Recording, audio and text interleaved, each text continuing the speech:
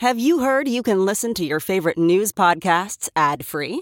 Good news. With Amazon Music, you have access to the largest catalog of ad-free top podcasts included with your Prime membership. To start listening, download the Amazon Music app for free or go to amazon.com/ad-free news podcasts. That's amazon.com/ad-free news podcasts to catch up on the latest episodes without the ads. As a professional welder, Shayna Ford uses Forge FX to practice over and over, which helps her improve her skills. The more muscle memory that you have, the smoother your weld is. Learn more at meta.com/metaverse impact.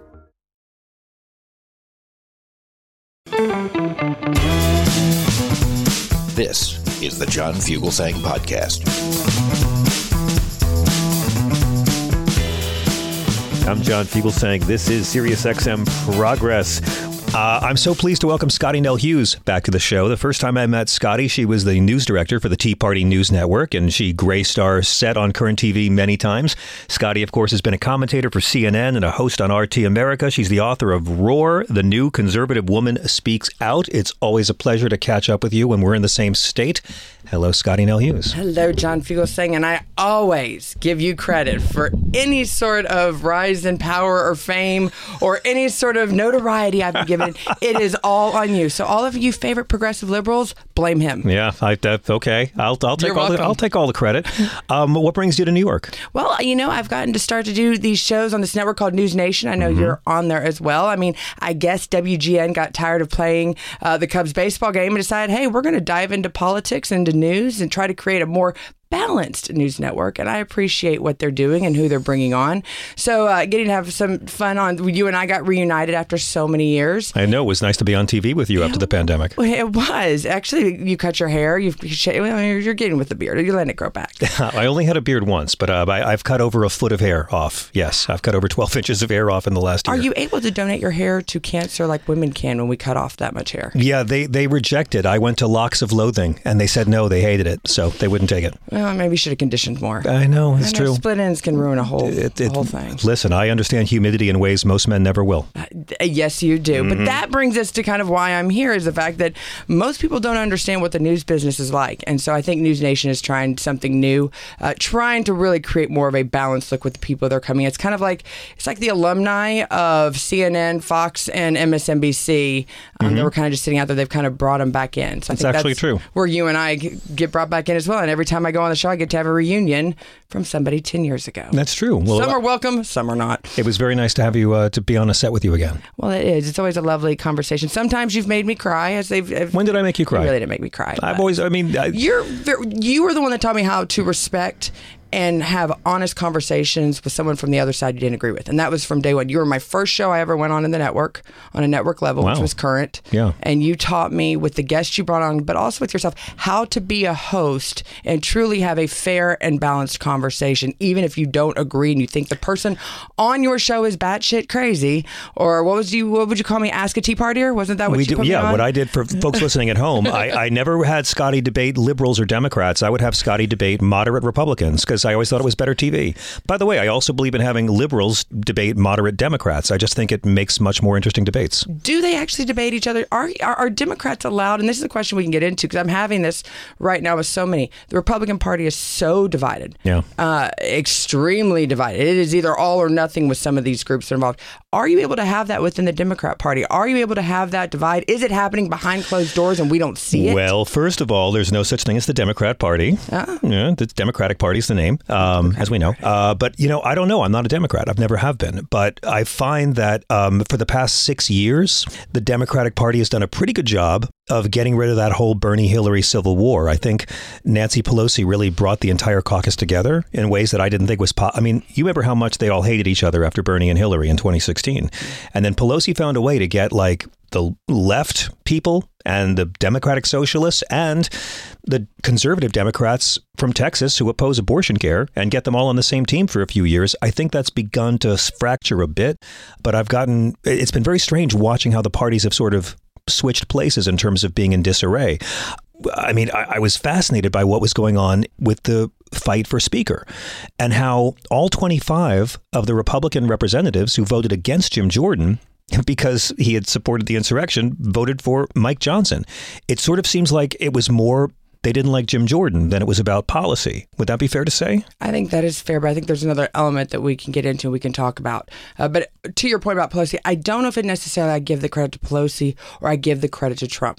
When you have a villain to unite behind, it's true. It's amazing what happens when you have a common villain. It can bring all sorts of groups together.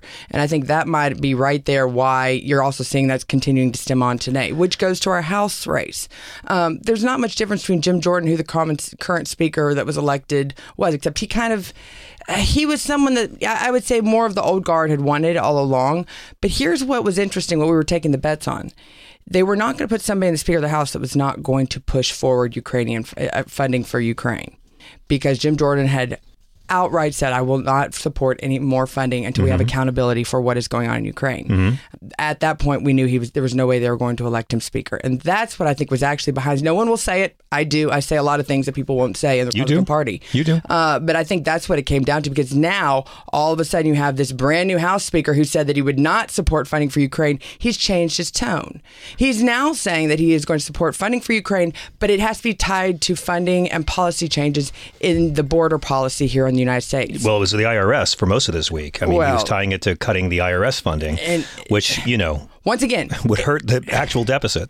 Anytime you actually tie international policy with domestic policy, there should be lots of red flags going on. But I think the Speaker is in a very difficult position now, because he wants to satisfy the right wing of the party by having strings on Ukraine, or by having strings against the IRS being able to collect more taxes from rich people. At the same time, he's got to deliver a budget that will pass this Senate and will be signed by this White House. And I don't know how Mike Johnson is going to avoid the same problems Kevin McCarthy had. You can either take the blame for a government shutdown, and I do think Mike Johnson would take the blame if it were to happen, or you risk enraging the Marjorie Taylor Gates wing of your party. Well, she was kicked out of the Freedom Caucus, and she's not happy about that today. She's going on her normal daily rant. I think it's more about the military industrial complex has such a strong hold on the neocons and neoconservatives that exist within the Republican Party. Always has. And always has. I never thought, John, that I would find myself as a hippie, one of those peace-loving, and more the fact that Republicans and conservatives would be seen as someone that we need to be anti-war. I never thought I would be that person. All of a sudden, and maybe it has to do with my child getting to be 16 and getting closer to that age of 18. And by the time my daughter reaches 18, she might also have to sign up for selective service. I've never thought I would become that person. And now it's, why are you going to send my child, or more importantly, people that are United States citizens, into a battle zone? Well, who's doing that? Who's sending Americans to battle zone? Who's going down that line? Who is sending? Who wants to send Americans to battle zone? I'll give you Mitch McConnell. You're making me defend Mitch McConnell. He hasn't called to deploy American troops. No, well, what I'm saying is, you see the steps they're taking. It's like there's not a war that none of them don't like right now.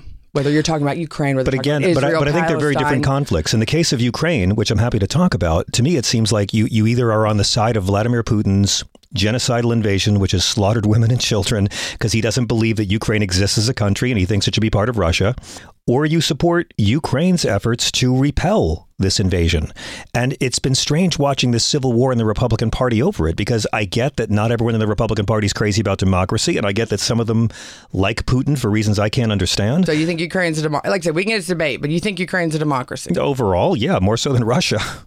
Yeah, and they're also our allies. They also are an independent nation. What do they provide for the United States? Well, I mean, we can talk besides lots of slush funds that our politicians why do they have money through. Why do they have to provide something for us to care about the civilian slaughter? Once again, if you call them our ally, they are our ally. With Israel right now. If you call Israel our ally, what role do they serve right now in helping the United States? Okay, well, I actually think those are two very different conflicts, even though Democrats are tying them together, and I understand why. They're both funding them against aggression. But I will say that in the case of Ukraine, they signed a treaty with Russia in 1993 where they turned over all their nukes to Russia in exchange for their borders being respected.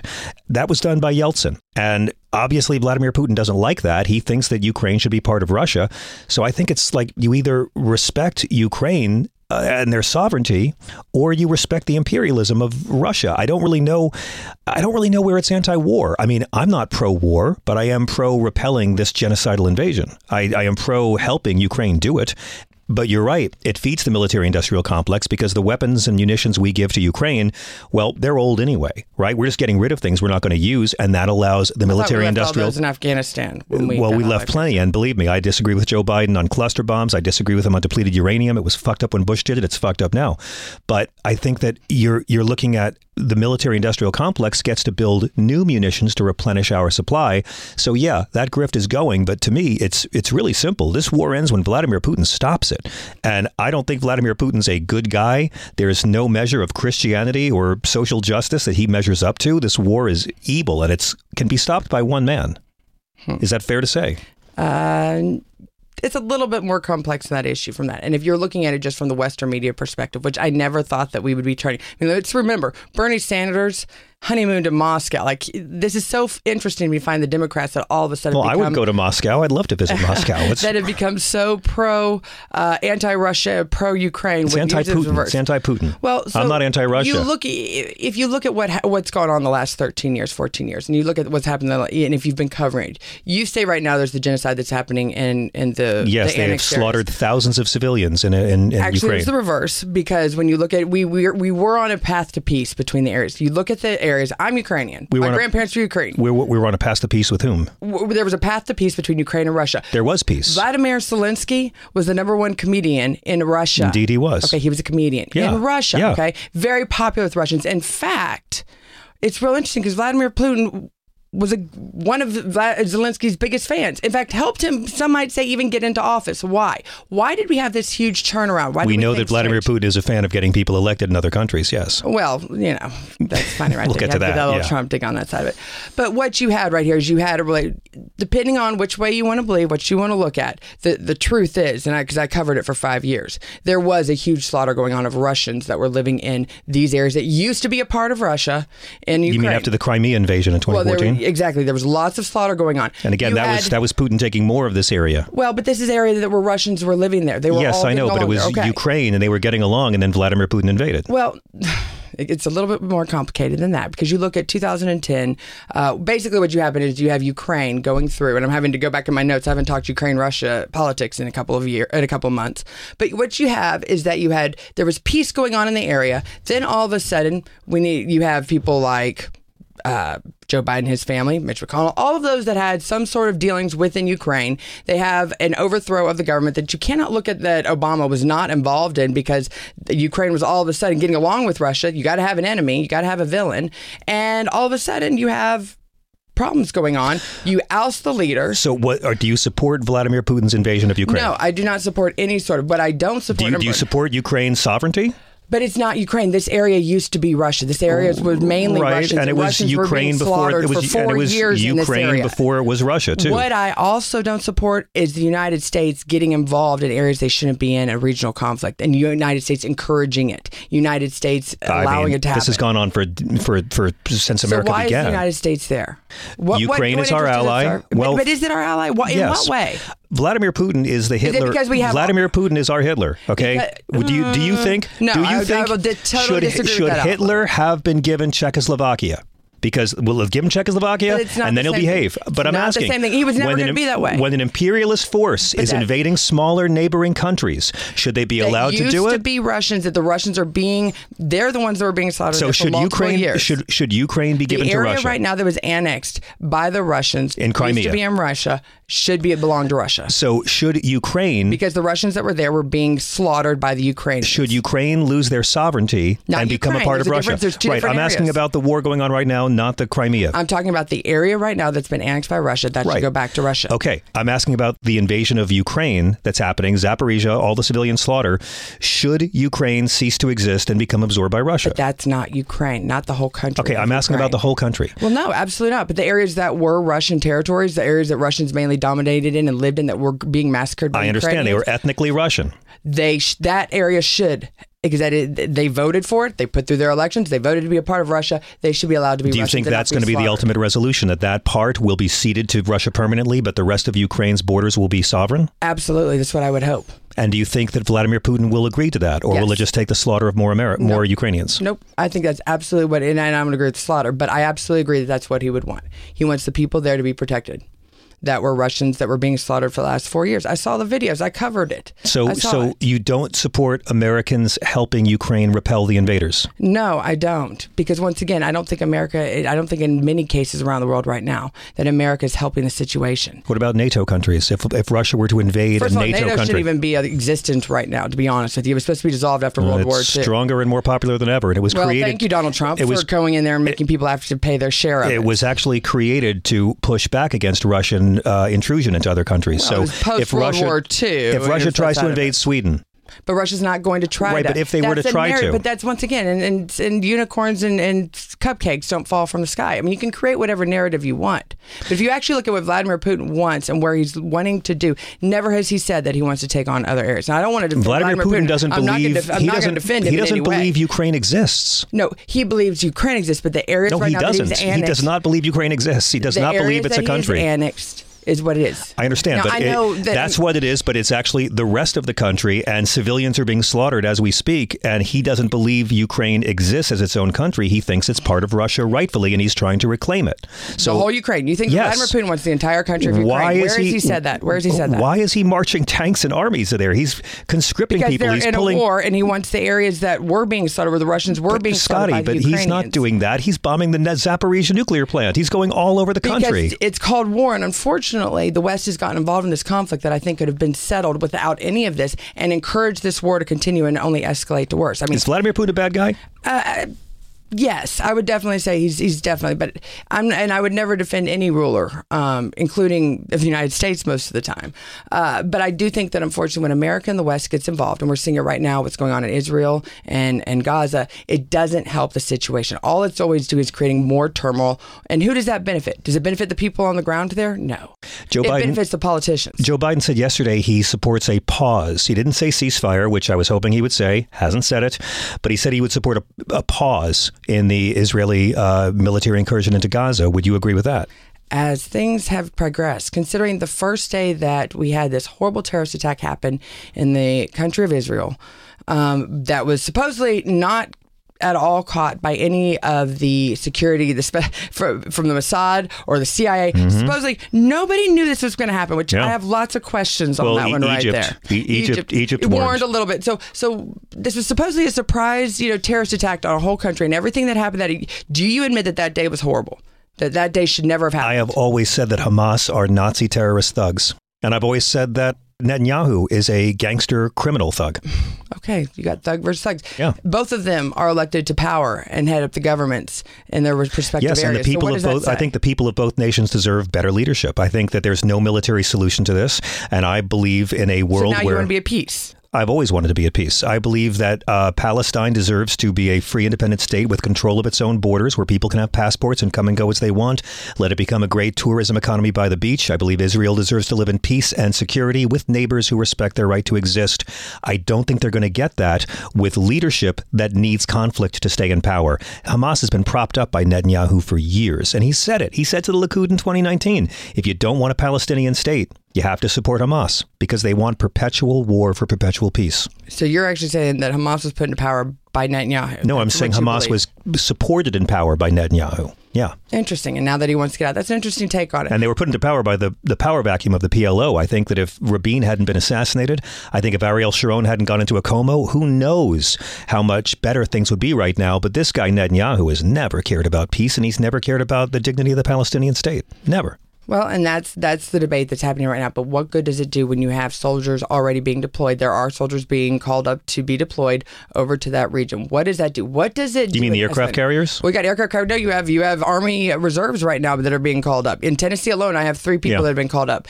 Just be put in the area. Just in case, yeah. Just in case. I think it's terrifying. I think there's no military solution to the problems in Israel and Gaza. Do you know what I believe? I think that when the attack initially happened, you had a very strong Netanyahu came out. His first press conference came out. He, for the first time, spoke only in Hebrew. Now, normally those of us are given, English advanced copies, or afterwards you have somebody translate them.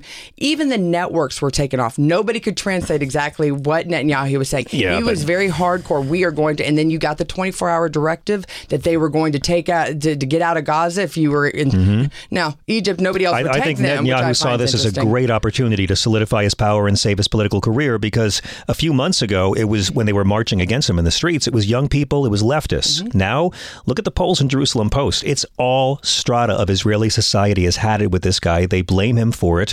And I don't think he's going to be able to capitalize off this.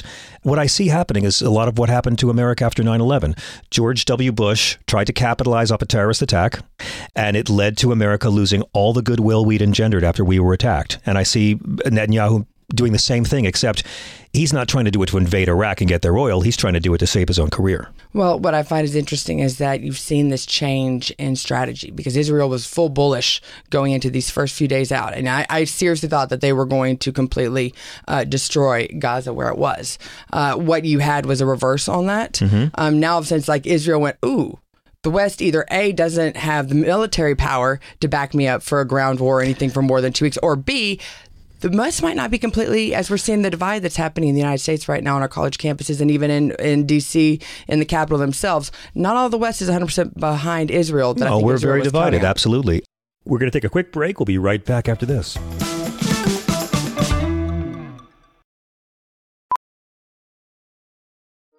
Welding instructor Alex DeClaire knows firsthand how VR training platforms like ForgeFX can help meet the demand for skilled workers. Anywhere you go look, there's going to be a shortage of welders. VR training can help welding students learn the skills they need to begin and advance in their career. The beauty of virtual reality is it simulates that exact muscle memory that they need. Explore more stories like Alex's at meta.com/metaverseimpact. As you write your life story, you're far from finished. Are you looking to close the book on your job? Maybe turn a page in your career? Be continued at the Georgetown University School of Continuing Studies. Our professional master's degrees and certificates are designed to meet you where you are and take you where you want to go. At Georgetown SCS, the learning never stops, and neither do you. Write your next chapter. Be continued at scs.georgetown.edu/podcast. Hey everybody, it's Michael Steele, host of the Michael Steele Podcast.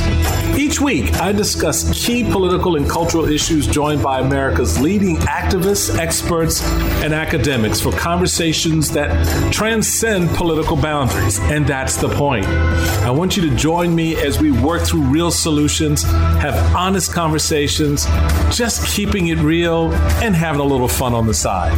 So listen to the Michael Steele Podcast on Spotify, Apple Podcasts, Spreaker, or wherever you get your podcasts on, because you know I love it when you do.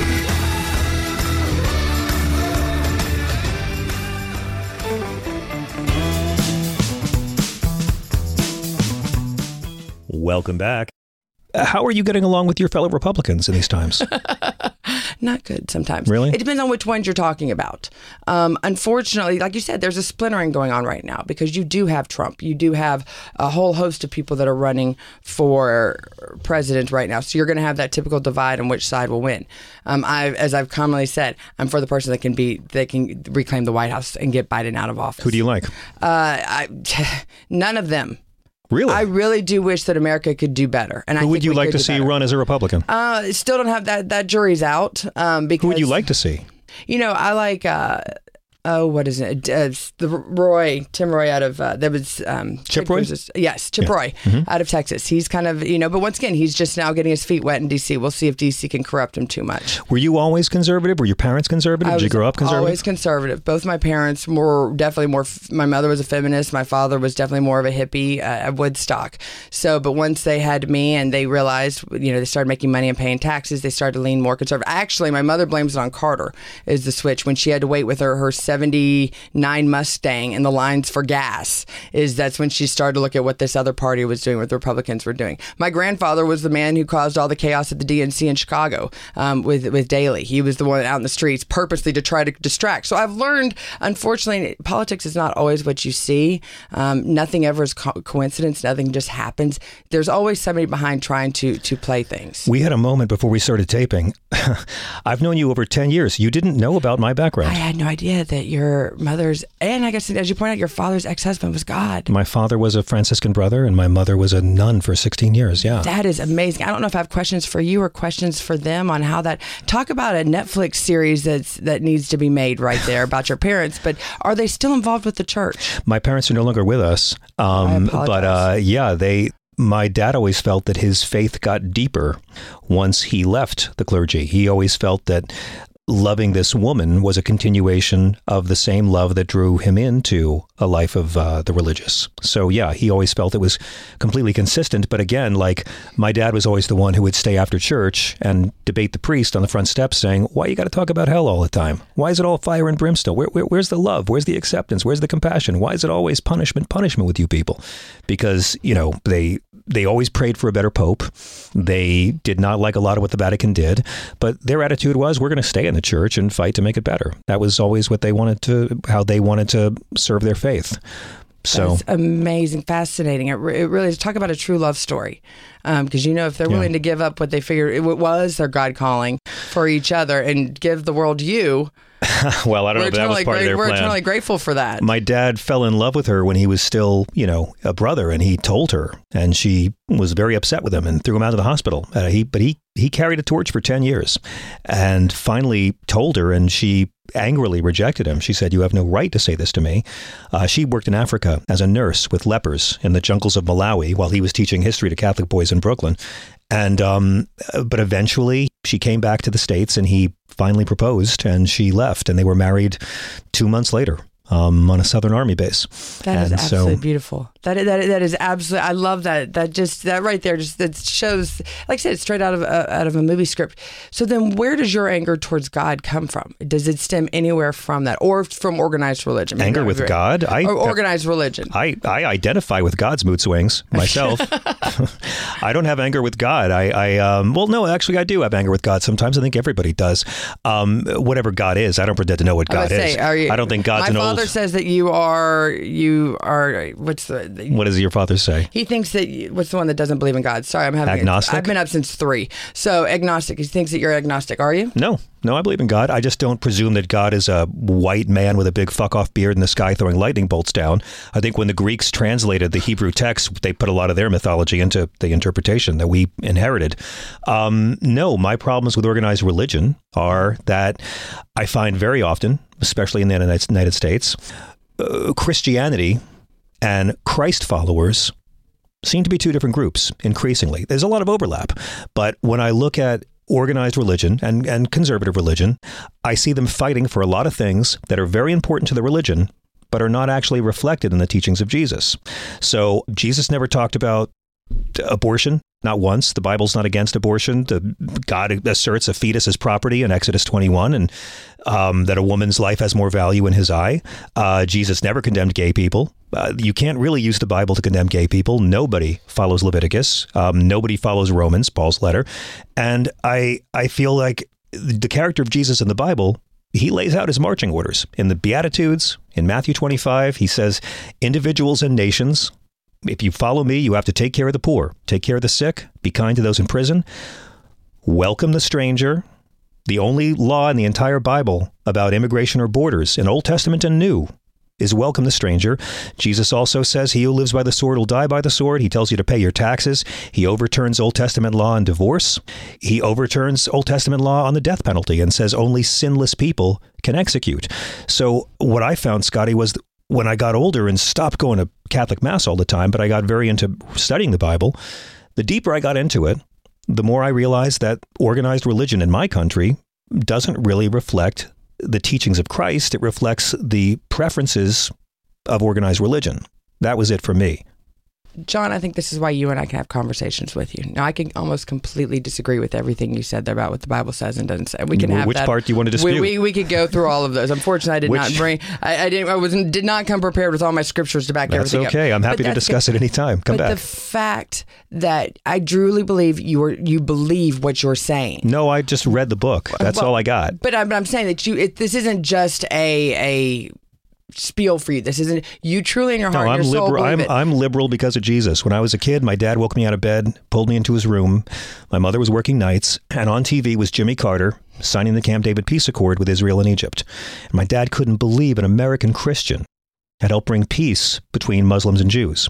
And he wanted his kid there to see it, because to him that was everything Christianity and America could and should be. I'm a liberal because of Jesus. Not a fan of organized religion per se, although I've known tons of lovely people, and I love tons of lovely conservative Christians. I actually think very often, while I disagree with them on policy, conservative Christians can be much more liberal with kindness than liberals. I grew up with a big conservative Christian Brooklyn family and a big conservative Christian Southern family. So I'm very comfortable in both worlds. But for me, I'm a liberal because of the teachings of Jesus. And to your audience, I think it's very genuine. You're genuine. Where before I've talked to people who say that, and you can tell it's just because that is the token line that comes. And I know you don't believe in the Democratic Party, you don't believe in those lines, but that's usually the token. When we start discussing religion, it's just because that's what they've been told. That's what I truly believe, and that's why I think I do respect you. Is whether I think you're wrong or not. Just I'm also deeply charming and handsome, Scottie. Yes, I you are. That's exactly yes, the side of it, that point of it. Yes. But these are the conversations that we do. You've made some very valid points. We can discuss about the different aspects of the Bible. I do believe, unfortunately, I do agree that it was translated wrong. I do believe that it was translated for whichever translation you want to look at. I mean, on the homophobia stuff, like the words Paul uses in his letters to describe that were translated to homosexual in 1946, all referred to Roman temple prostitutes, arsenicolati. You know, like I've really researched it because I grew up thinking that being gay was evil. Not my parents never taught it to me, but my church did. And then when I, as a teenager, realized working in theater, I knew gay men who were wonderful people. I couldn't reconcile it because my religion told me one thing, but my eyes and ears told me another thing. And so when I began researching the history of how the Bible was written and translated, I realized there's no Jesus-based justification for anti-gay discrimination. So how do you feel about log cabin Republicans? I think that they are honoring their mother and father. I think that they are honoring the community and I think many of them believe in cutting taxes for the wealthy. I think they believe that helps stimulate an economy. So they are willing to endorse humans like Donald Trump and Mike Pence because they value whatever their economic agenda is over the human rights agenda. Interesting. Actually, I found to be more conservative. You want to talk to a group that is more pro-life and anti-abortion group, it will be your gay men that are conservative. Why? Because they can't have children. And to them, and I know this, I've had many conversations, to them, it hurts them that people throw away that ability, that option to have when there's nothing more than they would love. The majority of women who have abortions are mothers. So it's not throwing away the ability. In many cases, it's economic. You want to show me how to make it free to have a baby in this country so poor women don't have to go into deeper poverty? Then I'll be open to it. How do you explain the multiple abortions that people have? That so many times, it's not just a woman that goes and use it as I blame it on men. So you don't just use it. 20 years ago, 30 years ago, we could be having this kind of conversation, this argument where it's blame it on men. In the modern day of pharmaceuticals, where you have birth control and all of those things. When men stop sticking their dicks in women, then men can maybe entertain the idea of... Well, then we're all lesbians and we'll never have kids again. Then men can stop telling women what to do with their bodies. I don't think I have a right to tell you what to do, and I don't think government has a right to force American citizens to be pregnant if they don't want to be. I'm not that big government. Were you for the vaccination? What do you mean was I for it? Were you for mandatory vaccines? We didn't have mandatory vaccines. Well, in order to go into public places, were you for it? Were you for when my child... We didn't have mandatory vaccines to go into public places. In order to go into restaurants, you had to be vaccinated. Some private businesses... Most major cities, my child could not come to New York. I respect private businesses having their own safety procedures. Cities had it. Travel, they put that you had to come in quarantine for 10 days if you weren't. Yeah, I respect that. That was a city. Yeah. That was a city ordinance. I appreciate that as a citizen of the city. That is kind of a choice. That's a public safety choice. Yeah, I mean, this is... So in public safety... It's allowed. There was a debate over... can control my body in public safety, but not... Should the government force men? Should men be forced to have vasectomies so they can't impregnate women? Because you want to solve abortion, go ahead and mandate that every man has to have a vasectomy. And then the government pays for it. When you're 15 years old, you get snipped. And when you're ready to have a child, the government pays for you to have it undone. Do you have to and we do it mandatory. You can have all the sex you want. Is that the thing? Is sex something, in most cases, and like I said, in rape and incest, it's a whole nother situation. But is sex something that you have to have all the time? You talking to me personally? But I'm saying, as a society, do we have to have it, or is it a choice? Actions have consequences. Is what we teach our children. Oh, absolutely. The action of having sexual relations with somebody could potentially result in yes, that's what I'm saying. A child. So why don't we force men to have vasectomies that can then be reversed? Why would we not just? I believe in education. Well, wait a second. Why should women not have? But so women shouldn't have control of their bodies, but men get to have control of their bodies. Let's force men. It's called birth control. It's called buying condoms. It's called female condoms. There's things you can do to prevent. I support. In modern day, we're not back in the 1970s, 1980s when you didn't have equal access. You actually had access to all those birth control in the 70s and 80s. But I support. Not as openly. Look, I'm in favor of single payer, the same healthcare system all of our capitalist allies enjoy. I think birth control should be free. I think it should be free to have a baby. I don't think it should cost a woman a penny to give birth in this country. And I think childcare should be free as well. I believe in paid family leave, which all of our capitalist allies have. I think we should make it not so much an economic impediment for women to have another child. We got to take a break. Can you stick around a little bit longer? Absolutely. We'll be right back with my future wife, Scottie Nell Hughes. Whoa, sweet man cave. Thanks. Serious upgrade. How'd you pay for all this? I got a home equity line of credit from Figure. I was approved in 5 minutes and had funding in 5 days. Wow, that fast and easy? Yep. The application is 100% online, plus no out-of-pocket costs. Just fast access to the cash you need. How do I get started? Go to Figure.com and get that serious upgrade. Figure Lending LLC, DBA Figure, Equal Opportunity Lender, NMLS 1717824. Terms and conditions apply. Visit Figure.com for more information. For licensing information, go to www.nmlsconsumeraccess.org.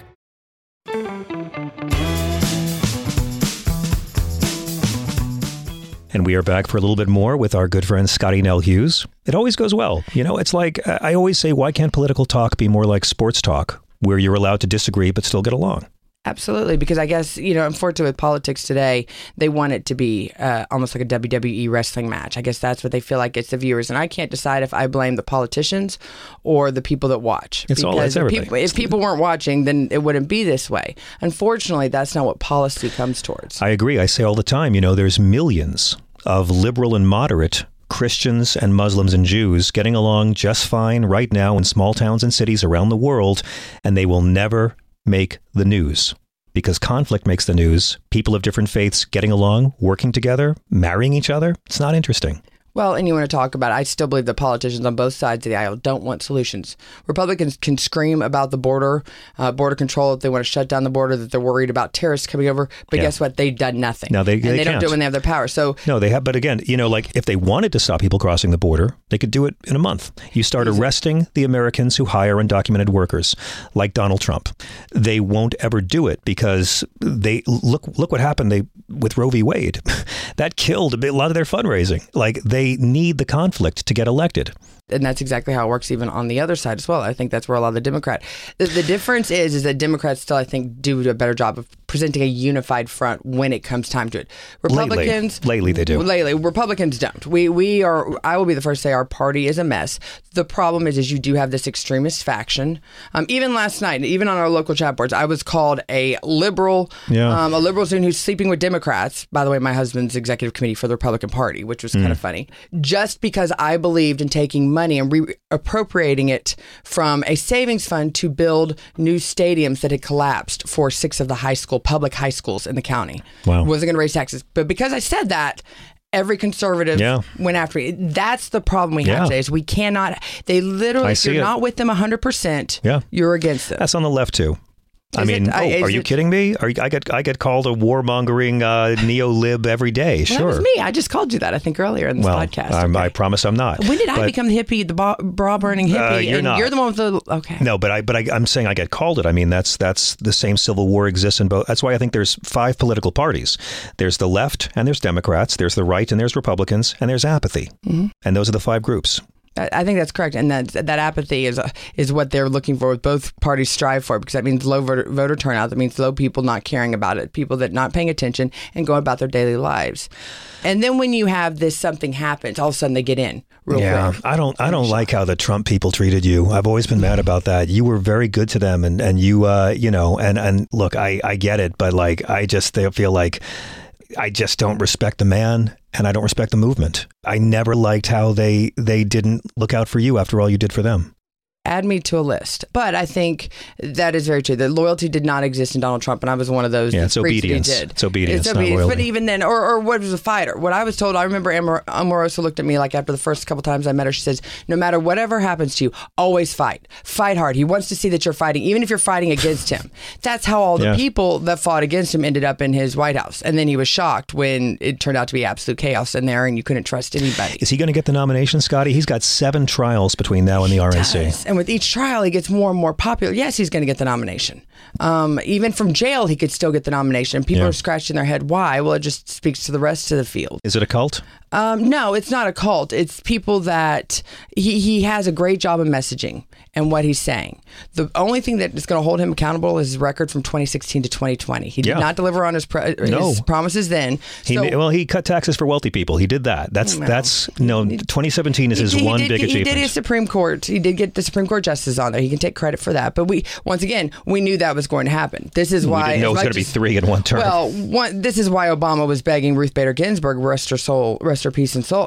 But Mitch McConnell's the villain there. Can you agree with that? Mitch McConnell's the villain there. Yeah. Mitch McConnell decided the black guy doesn't get to have a vote in his last year in office, but the white guy does. No. Yes. Ruth Bader Ginsburg didn't listen to Obama and retire early so that they could put somebody in when they had control of it. Mitch McConnell wouldn't let the black president have an up or down vote in his duly appointed nominee. That's called politics. Right. But the Democrats would have let the Republican do it either. No, that's never been done before. Well, no, Mitch McConnell decided we would only have 8 people on the Supreme Court for a whole year, because he made up this Biden rule that didn't exist. And yet Donald Trump, when 50 million Americans had already cast their votes, he decided to let Donald Trump, the white guy, have an up or down vote. I don't think it's a black and white issue. I think it's I think he should have to deny it every day for the rest of his life. Well, you can do that argument on it, but I think it's more of a Republican Democrat issue. Then the Democrats would have done the same thing if they would have had the opportunity in that position to do it. No, they would not. I disagree. No, they would not. They would not have given the Republicans a Supreme Court justice if they had the chance. Yes, they would have. Okay, we're going to disagree always on have. That one. Well, whenever we get that time machine, no one's and go ever back done. In our DeLorean, we'll figure it out. There's only been one president who was denied an up or down vote on his appointed nominee. Because it was allowed. It was not allowed. That opportunity, but it worked. It was held up legal. It was bullshit, and it was corrupt, and it was based on lies. Well, once again, it worked. Merrick Garland should have been on the Supreme Court. It worked. That's another one. If the reverse would have happened, you cannot tell me the Democrats would not have had the same opportunity. Because it's never happened before. It's happened one time in history. It happened to the one black president. Because it was the timing of it and how everything went. But the timing with Donald Trump was even closer. 50 million had voted by the time Amy Coney Barrett got on the Supreme Court. It was a year with Obama's nominee when Scalia died. If it was not legal, trust me, it would have been challenged and reversed as quickly as possible. I think the Obama administration should have fought much harder to do it. So why didn't they? I wish I knew, but they didn't fight harder. There's probably a good reason why. Because they thought Hillary Clinton would win. But it doesn't change the fact that Mitch McConnell was a corrupt hypocrite and wouldn't let the black guy have a vote and let the white guy, who spray tans to be less white, have the vote. Well, you cannot say that Mitch McConnell is a fan of Donald Trump. He was never been from day one. Despite most of them aren't, Scottie, right? Well, I know 98% of them probably are not. And that's where Trump's downfall is. Any sort of good character that Trump has is erased by the people around him. So what's going to happen? I mean, next summer when Donald Trump is a convicted felon, what's going to happen at that convention? His polls are going to be even more popular than Joe Biden's as they are right now. I think the majority of Americans, and just to be equal, fair, and balanced, both sides don't like either of their candidates. And I think people really don't want Joe Biden. They wish they had a better candidate. And they do. I think you've got Gavin Newsom just frothing in California. And there's no other reason why you would go on Sean Hannity. And I think they wish they had a better Republican candidate. And it's none of them that are on the stage. So what's going to happen? I think we're going to have Biden versus Trump again. Oh, I think so too. And then I think people are not going to go vote. I think you're going to see voter empathy on both of them. And they're just going to stay home. They're not going to be engaged. They don't want to do it unless. But you mentioned the villain before. You mentioned the villain before. I do, and I fear the major event's going to be a repeat of what Trump did, getting OPEC to cut oil production, and gas prices are going to shoot up to $5 a gallon next year because the Saudi Arabian royal family wants Donald Trump back in the White House as badly as Vladimir Putin does. I disagree with that one. But Joe Biden's greatest woe. Let's talk in a year. Joe Biden's greatest danger to me is oil prices. Well, you always say that when it comes to an election year. You look at the gas pump and the price of oil and oil, eggs, and milk. Yeah. Those three things right there will determine who's president. Yeah. And if it's too high for the average American, then guess what? Whoever's in office won't be in office after election day. So do you think Donald Trump is going to be elected? At this stage, if the election was held tomorrow, I would put the money on Donald Trump. As a convicted felon, with all these 7 trials happening between now and then. Because people look, and we can debate each count and what their motivation is behind him, but as Trump has sold from day one, that is politically motivated, and it has nothing to do with the right of law. Did you like Donald Trump before he came in office in 2016? Were you a fan? Did you watch The Apprentice? Before he got into politics, did Scottie, you like I Donald live Trump? in New York. He's always been a joke to us. I worked with him. I hosted an event for him once for Adopt a Classroom. Do you remember how you just said you hosted an event for Donald Trump for Adopt a Classroom. So he was involved in charity work. So he was obviously, you say he was a joke, but he was respected enough to host. Scottie, he used to take his girlfriend out to humiliate the mother of his children every night in 1990. I lived in New York during that, and the tabloids went crazy back in 1990. I was in college and had to read about this fucking guy taking his girlfriend out to humiliate his wife while they were still married every night.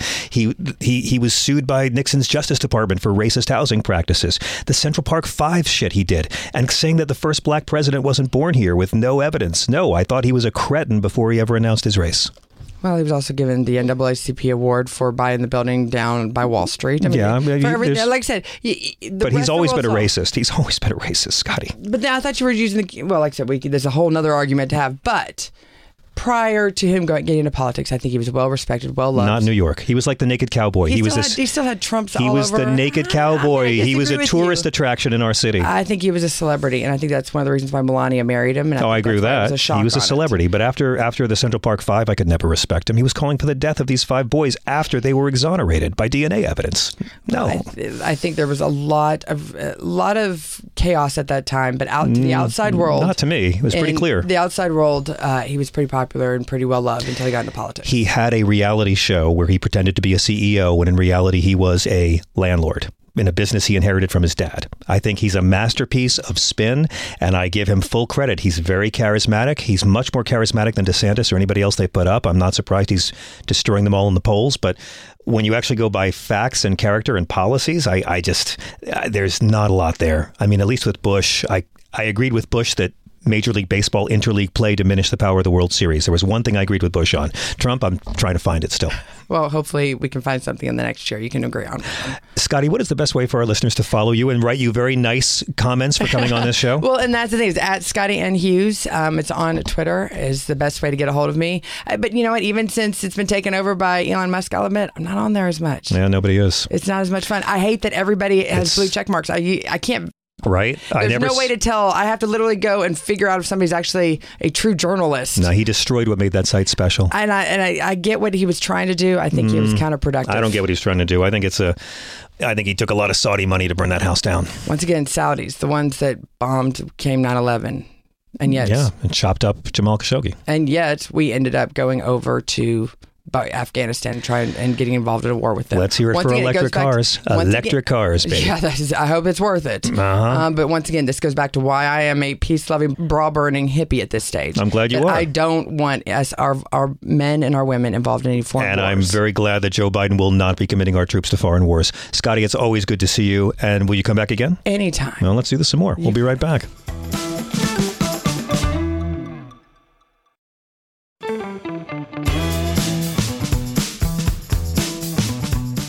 Welcome back. I am so happy to talk about this next album with this next guest. 25 years ago, R.E.M. was at a real turning point. Drummer Bill Berry had left the band amicably after an incredible run that went from the humblest of beginnings in vans in Georgia to one of the top rock bands on earth. Michael Stipe, Mike Mills, and Mr. Buck pushed forward, and they really viewed the change as an opportunity to challenge expectations and expand the band's sound, saying a three-legged dog is still a dog, it just learns to run differently. The result was Up, their 11th studio album, which brought some gorgeous electronic textures to their well-established sound, and now they're celebrating the 25th anniversary of this pivotal album with a variety of reissues, ranging from a remastered double vinyl edition to a gorgeous deluxe 2-CD, 1 Blu-ray set.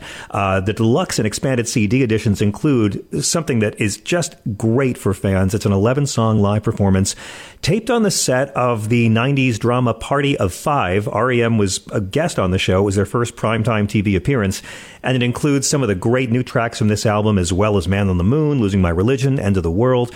Now, Mike Mills is REM's brilliant bassist. He's also their accomplished pianist. That's him playing piano on Night Swimming. And he's also background vocals and occasional lead vocalist. That's him on Near Wild Heaven, Texarkana, and Superman. He's a terrific songwriter. I always said he should have sung lead more.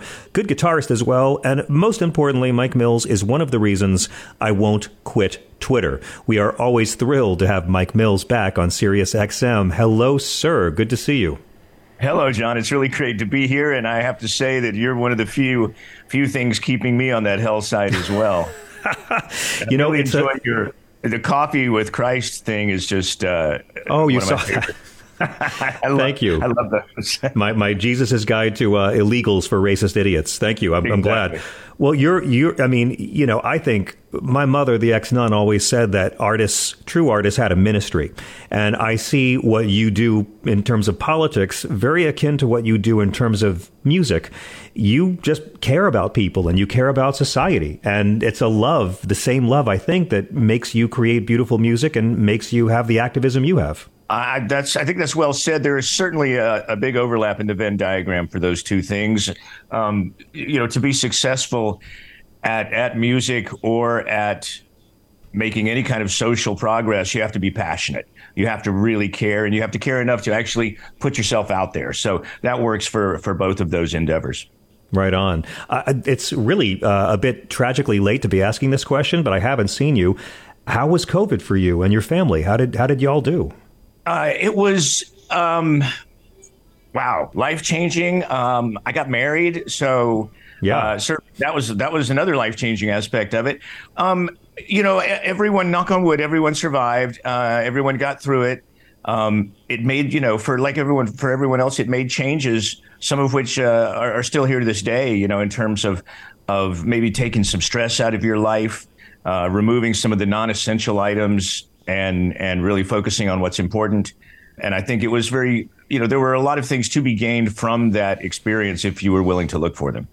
I got to say, I'm happy to talk about this record with you. I'll never forget when it first came out. I had just moved to L.A. and I spent a lot of time in a car playing Up. At the time, the album got great reviews, got a lot of airplay, had gorgeous songs like Day Sleeper and At My Most Beautiful with great piano work by you. But I always felt like this has been one of the more unsung albums in your catalog. And I was curious, do you have relationships with these previous albums that evolve or change over time? I mean, how did you regard Up at the time, and how do you feel about it now? What was the process in deciding to issue a new edition? Up is a very fraught record for us. We had decided already to make some changes in how we recorded and wrote songs. Peter had been buying vintage keyboards and drum machines for some time in preparation for making a different sounding record. And then, of course, when Bill left the band, that just really accelerated and focused that process to where it had to become a basically drums-free record. So it also, when Bill left the band, it really threw the balance completely out of whack.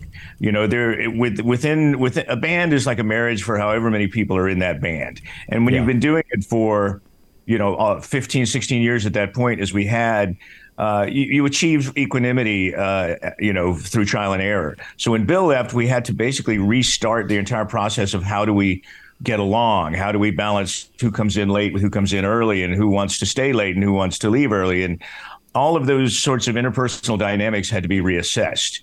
So when I hear this record, I hear a record made by a band who was basically it's a tabula rasa for me. It's just starting from scratch and dealing with the fact that the band could be over. Our life's work could be finished at any moment because it was that dire for a while. So we made music in spite of all of the turmoil, or maybe to help get through all the turmoil. So when I hear the record, I hear a band that was finding their way into becoming whatever it was they were going to become. I mean, sonically, it's so sure of itself. It's so, of a time. I mean, Nigel Godrich helped on this album, and it certainly sounds like it could be a cousin of OK Computer at times. It was so huge at the time that Bill had left the band. But, we were just talking yesterday, a couple days ago, was the 35-year anniversary of that first Traveling Wilburys album. And Dylan had only been making records for 25 years at that point. So I realized, wow, Traveling Wilburys was actually early Bob Dylan in the first half of his career. After 17 years together, it was so huge that Bill left the band. But now it sort of comes regarded as midpoint, a mid-period of REM. And wow. You guys talked a lot at the time about, how it was a reinvention of the band. I always wondered if that was just something you guys were doing for interviews, because the sounded so self-assured. Well, thank you. We always had confidence in our ability to write songs and make records. I think a lot of that sound and self-assurance on this record comes from Pat McCarthy, our producer. Yeah, he had the familiarity with the types of machines and the electronics, and all of the sounds that we wanted to use is stuff that he'd been working with for years. He was also a dear friend and a very calm presence who really helped us get through a really difficult time, on an interpersonal level, as well as being really accomplished musically with all of the things that we needed. So I think you cannot really understate or you can't overstate Pat's influence and help with making this record. But other than that, we knew what we were doing. We'd been doing it for a while, and we were very confident about our ability to do it. It was just all the other mess that was going on at the same time that gave us pause. Was there ever any kind of debate or discussion about replacing Bill with a human drummer? I mean, you did for live shows, but was there ever a discussion? I mean, Tom Petty replaced his drummer. Did you guys ever consider hiring another person? We knew we wanted another drummer, especially for live shows, but for me personally, and I think we all ended up agreeing on this too, to actually make them a full member of the band, it didn't feel right. It didn't sit right with me. REM was the four of us, and now REM was the three of us. And you can make addition by subtraction, but I don't think you could make addition by addition, if that makes any sense. But having said that, we were really lucky. I got to play a song with Barrett Martin on the record, and then we got to work with two incredible drummers, Joey Waronker and of course Bill Rieflin, who was with us for the last couple of records. That was a joy and a gift. I love both of those guys, and I love their drumming. And without this happening, we wouldn't have got to work with them. But as far as actually replacing Bill and making someone a member of the band, that was never really a starter for me. Yeah, it's been interesting seeing the Rolling Stones present themselves as a trio right now, and I'm really happy seeing it. I'm really comfortable that that's the choice they made too. And me too. I mean, I think Ronnie Wood probably deserved it, after putting up with them for as long as he did. So, every band has its own dynamic, and I try not to judge other bands for what they do, and I hope that the reverse of that is true as well.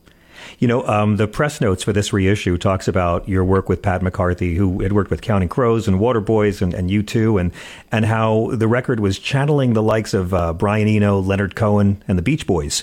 And I got to say, I didn't hear the influence at the time, but listening to it now, by God, I mean, Airport Man is such a gorgeous, atmospheric, spooky, beautiful song. And it seems like it was such a radical, strong choice to make that the lead-off track. I mean, it seems like you were very deliberately making an announcement that this is not the same REM, but yet it still is. That is exactly right.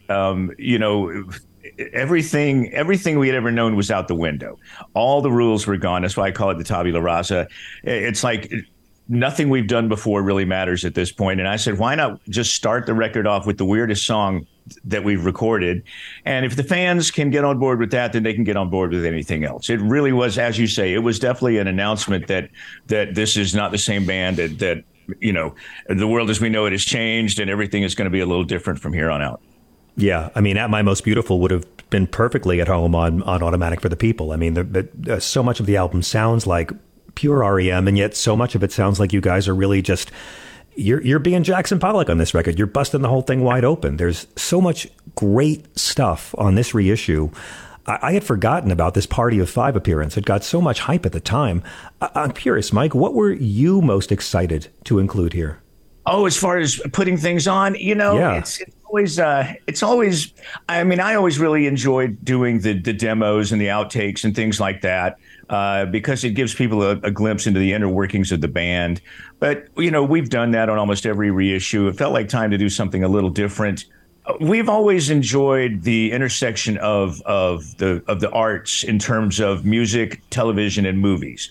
For example, Peter and I both remember seeing the Standells on the Munsters and loving that. Right. Alice Cooper was in Diary of a Mad Housewife. Yeah. So those sorts of things were always really like little Easter eggs for rock fans to find. So we thought it would be really fun for the fans to see what happens when you combine these two things that may or may not go together, but we're going to try it anyway. And so it's just always fun to be cross-cultural. I think that's what we were looking at there. No, it's smart. I mean, it brought the new songs to a great audience as well. This is around the time when, I was still doing work for VH1, and MTV and VH1 were playing less and less actual music, and artists had to get creative about getting the new stuff heard. And again, it's so fun listening to these records and listening to these songs live. And I'm curious, what was the process in translating these songs from this atmospheric electronic studio creation into being live rockers? Did any of these tracks surprise you? REM always, every song in REM's canon almost can be stripped down to a basic one guitar or one piano. That's how, you have a really solid song if you can strip it down to that minimal existence and it still plays like a song. So taking those songs and turning them into live songs was not really a problem. Not every song was readily adaptable, but most of them were. So we just brought an extra musician or two on tour to fill in gaps and parts that really needed to be played. But it wasn't that difficult to transition to make them live ready. But as I said, a few of them really didn't. I don't know that we ever played Hope live. And like you go back to Monster, we played King of Comedy maybe once or twice and realized it just doesn't work. And that's fine. Not every song needs to work live. Some of them are pure studio creations. Yeah, I mean, and what creations they were. I mean, you guys are having so much fun. There's harpsichord on Why Not Smile. And I love all the organs on Parakeet, even more than when it first came out. I mean, I kept being amazed at how well the sound of this record has aged in 25 years. That is due to a couple of things. Number one, Pat McCarthy, a great engineer as well as a great producer. And also, it was our desire from the very beginning to make records. We weren't thinking, let's make timeless records. We weren't thinking quite that grandiosely, but we were thinking we do not want to make a record that dates itself. Yeah. Even going back to the first two records, IRS, who was a great label, and I do not disparage them in any way, but they leaned on Don Dixon and Mitch Easter to give it a more contemporary 80s sound. And Peter and I just rejected that utterly. We said, no, you cannot do that. We do not want to make a record that when you listen to it 20 years later, you go, oh, well, that was clearly made in 1984. So, so a similar thing was going on with this record. You can use all of these machines and make it contemporary, but try to keep it timeless. And that's just something we always strove for. I'm curious about the growing pains of adapting to a three-piece while you're in the studio. I mean, obviously, Bill's absence must have been keenly felt, but what was most challenging for you creatively and emotionally in going into the studio and making this brand new thing with a brand new version of you? Well, Bill was missed on many levels. One thing he was always good at was editing. He was always the one to tell us, okay, that's too long, that's too much, take that out, we don't need all that, let's make it a little more succinct. So there was always a danger of us going a little overboard without his overview. And of course, the other thing was, as I said, the balance, the interpersonal balance. Some people like to arrive early, some people like to arrive late. And if there are two people that do those things, then it works out nicely. If there's only one person arriving early and sitting there on his thumbs waiting for the other two guys to show up, that gets a little old. And so there were, that's just one example of the band dynamics that got shifted when we became a three-piece. Yeah. And it was nearly fatal. We had to have a serious sit-down reassessment of why we were doing this and should we still keep doing it. And if we were going to keep doing it, we had to recommit not only to the record, not only to the band, but to each other as friends. And so we came through it even as a stronger band than we were, but it was a difficult process. Yeah, but in so many ways, I mean, it seems like you guys transformed as a band. Stuff that came after this, the songs and in many ways, it led to you becoming, I think, an even harder rocking band in live shows with the subsequent albums that followed. Well, I think that's probably true. I know that Walk Unafraid, when we did it live, was just a pure rocker. It rocks a bit on the record, but when we did it live, it just turned into this sort of raging fire, which I really enjoyed. And, we didn't necessarily see that coming. You play the songs and they turn into whatever it is they're going to become. So that was a lot of fun to see that progression. But did it make us a better band? There's no question. When you recommit yourself after, 17 years of being a band, it's a very healthy thing, and it gives you the fire you need to go forward. Here's my favorite question. I love when you guys do these reissues of the albums. I think you and Stipe joined us when Automatic for the People's anniversary edition came out, because it shows me that REM still exists, that you guys still are a thing, and you guys do this together. You are putting out these reissues together. And that makes me happy because, I love the band, and to me, the band still exists in the present tense in that way. What's the process like, Mike, when you guys decide, hey, let's do a 25th anniversary for Up? Like, does someone initially have the idea? Does it come from a label person, or does one of you think of it? How does it snowball and build? How involved are the three of you? Well, I will say that breaking up and disbanding in the way we did was the thing that's enabled us to keep doing the things that we're doing now. We walked away as friends with no personal problems, no drug problems, no lawyer problems, nobody suing anybody. And that has enabled us to have the foundation to continue to make REM as relevant as you wish to describe it as being. As far as these reissues go, they're we probably wouldn't have done that if it were just us, but record companies love it. And so at that point in our career, we said, okay, well, we can look back now. We've done enough to where we can actually sort of look back on things and reassess. And it's a lot of fun to see how things sit now in the world as opposed to how they sat back then.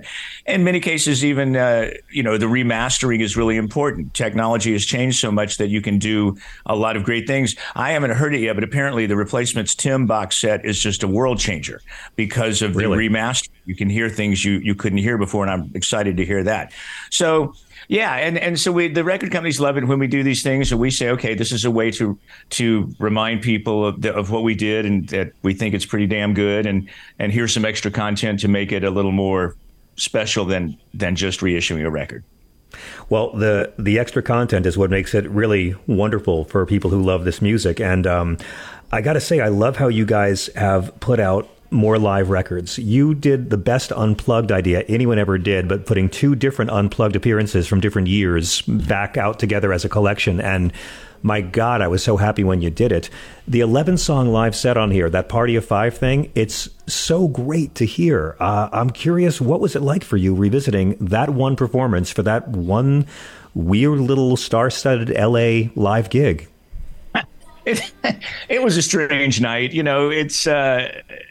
I love Hollywood. I mean, I even have a place there. I spend a lot of time out there, but only so I can just sort of marvel at how strange it is. Same. The whole world of television and film is bizarre. Yeah, I mean, if you think the music business is strange, don't get into TV and film. Oh, I got the scars to prove it, man. I know. It's out there. So it was just really fun to sort of insert ourselves into that and do our thing within their reality.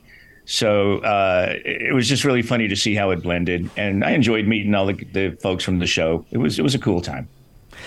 I always wanted to ask you. You obviously have played some of the biggest stages in the world and stadiums and arenas, and was there anyone? Because I was just watching the other day some YouTube footage of the Rock for Change tour, which is almost 20 years ago, when you were playing with Springsteen every night. And some of the pairings on that tour were so inspiring. My God, no one ever got a better tour than John Kerry in 2004.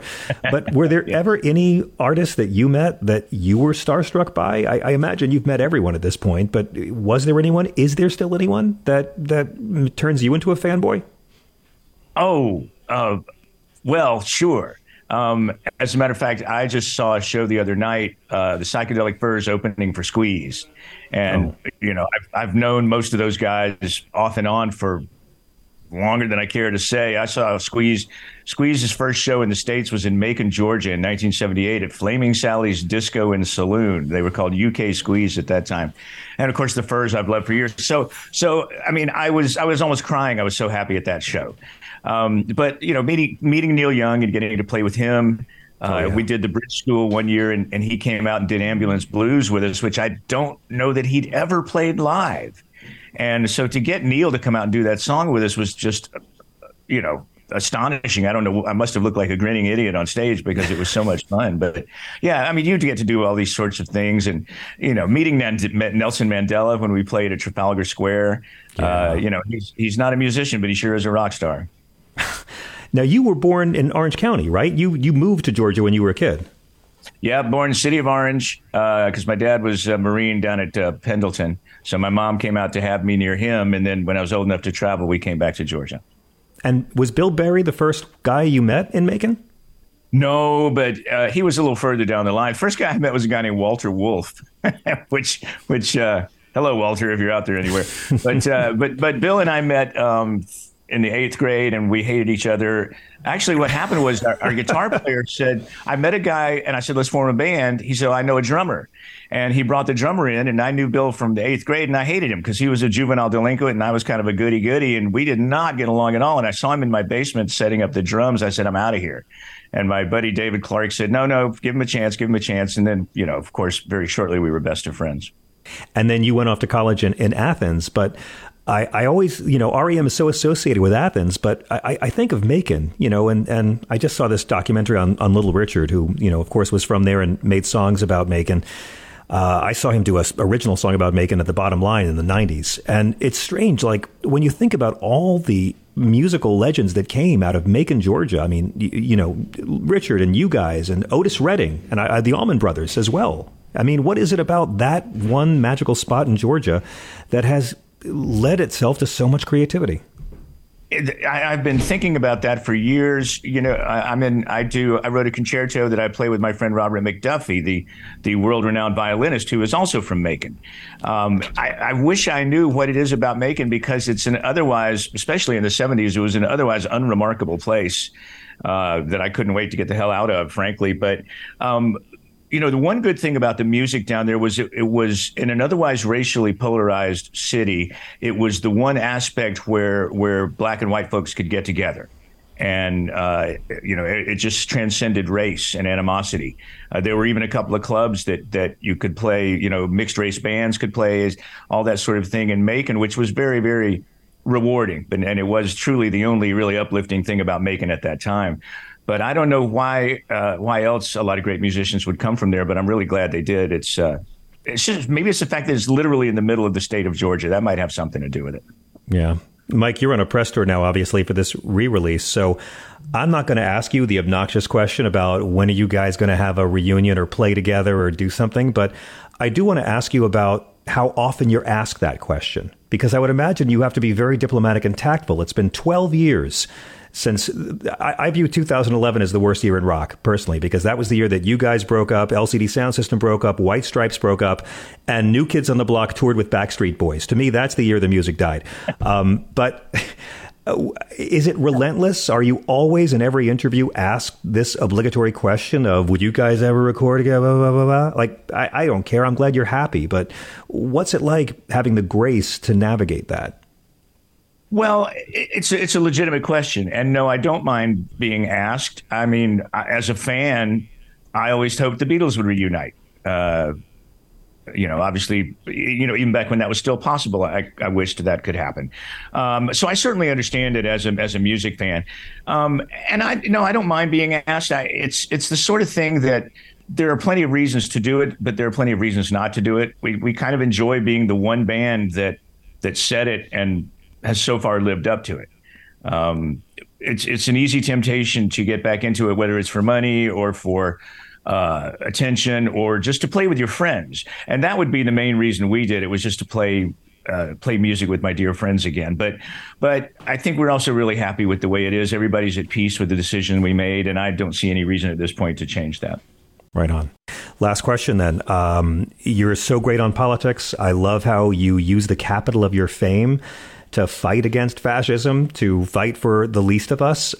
What's giving you hope at a time like this when there are such divisions in the world and in this country and within the political parties? Oof. I'm getting a little less sanguine about things, John. I worry more than I ever did before, to be honest with you. I see the fascism and the authoritarianism in America, well, all over the world, certainly, but especially here. One of the last places I expected to see so many people embracing that kind of right-wing control. And it just speaks to the difficulty of having a democracy, the difficulty of running a country this big. People get afraid. They feel left behind. They turn to someone who promises them strength and peace and power and all those things. And they accept it without thinking of the baggage that's coming along with that. And so the only way to fight that, I think, is education. You and I and people like us keep speaking out, and I don't intend to stop. We just have to make sure there are more right-thinking people in the world than there are wrong-thinking. And we just have to make sure that our voices are heard. Amen. I believe in high turnouts in a democracy for voting. Mike Mills, it's always great to see you. Next time we're both in Hollywood at the same time, drinks on me. Everyone needs to do your ears a favor and get the 25th anniversary edition of REM's Up. It's gorgeous. Just wait till you hear the 11-song live performance from the Party of Five show. It really is just a sonic wonder and a really special part of this band's catalog. Mike Mills, I'm so glad you're well. Thank you for joining us on SiriusXM. My pleasure, John. Good to speak with you again. Thank you.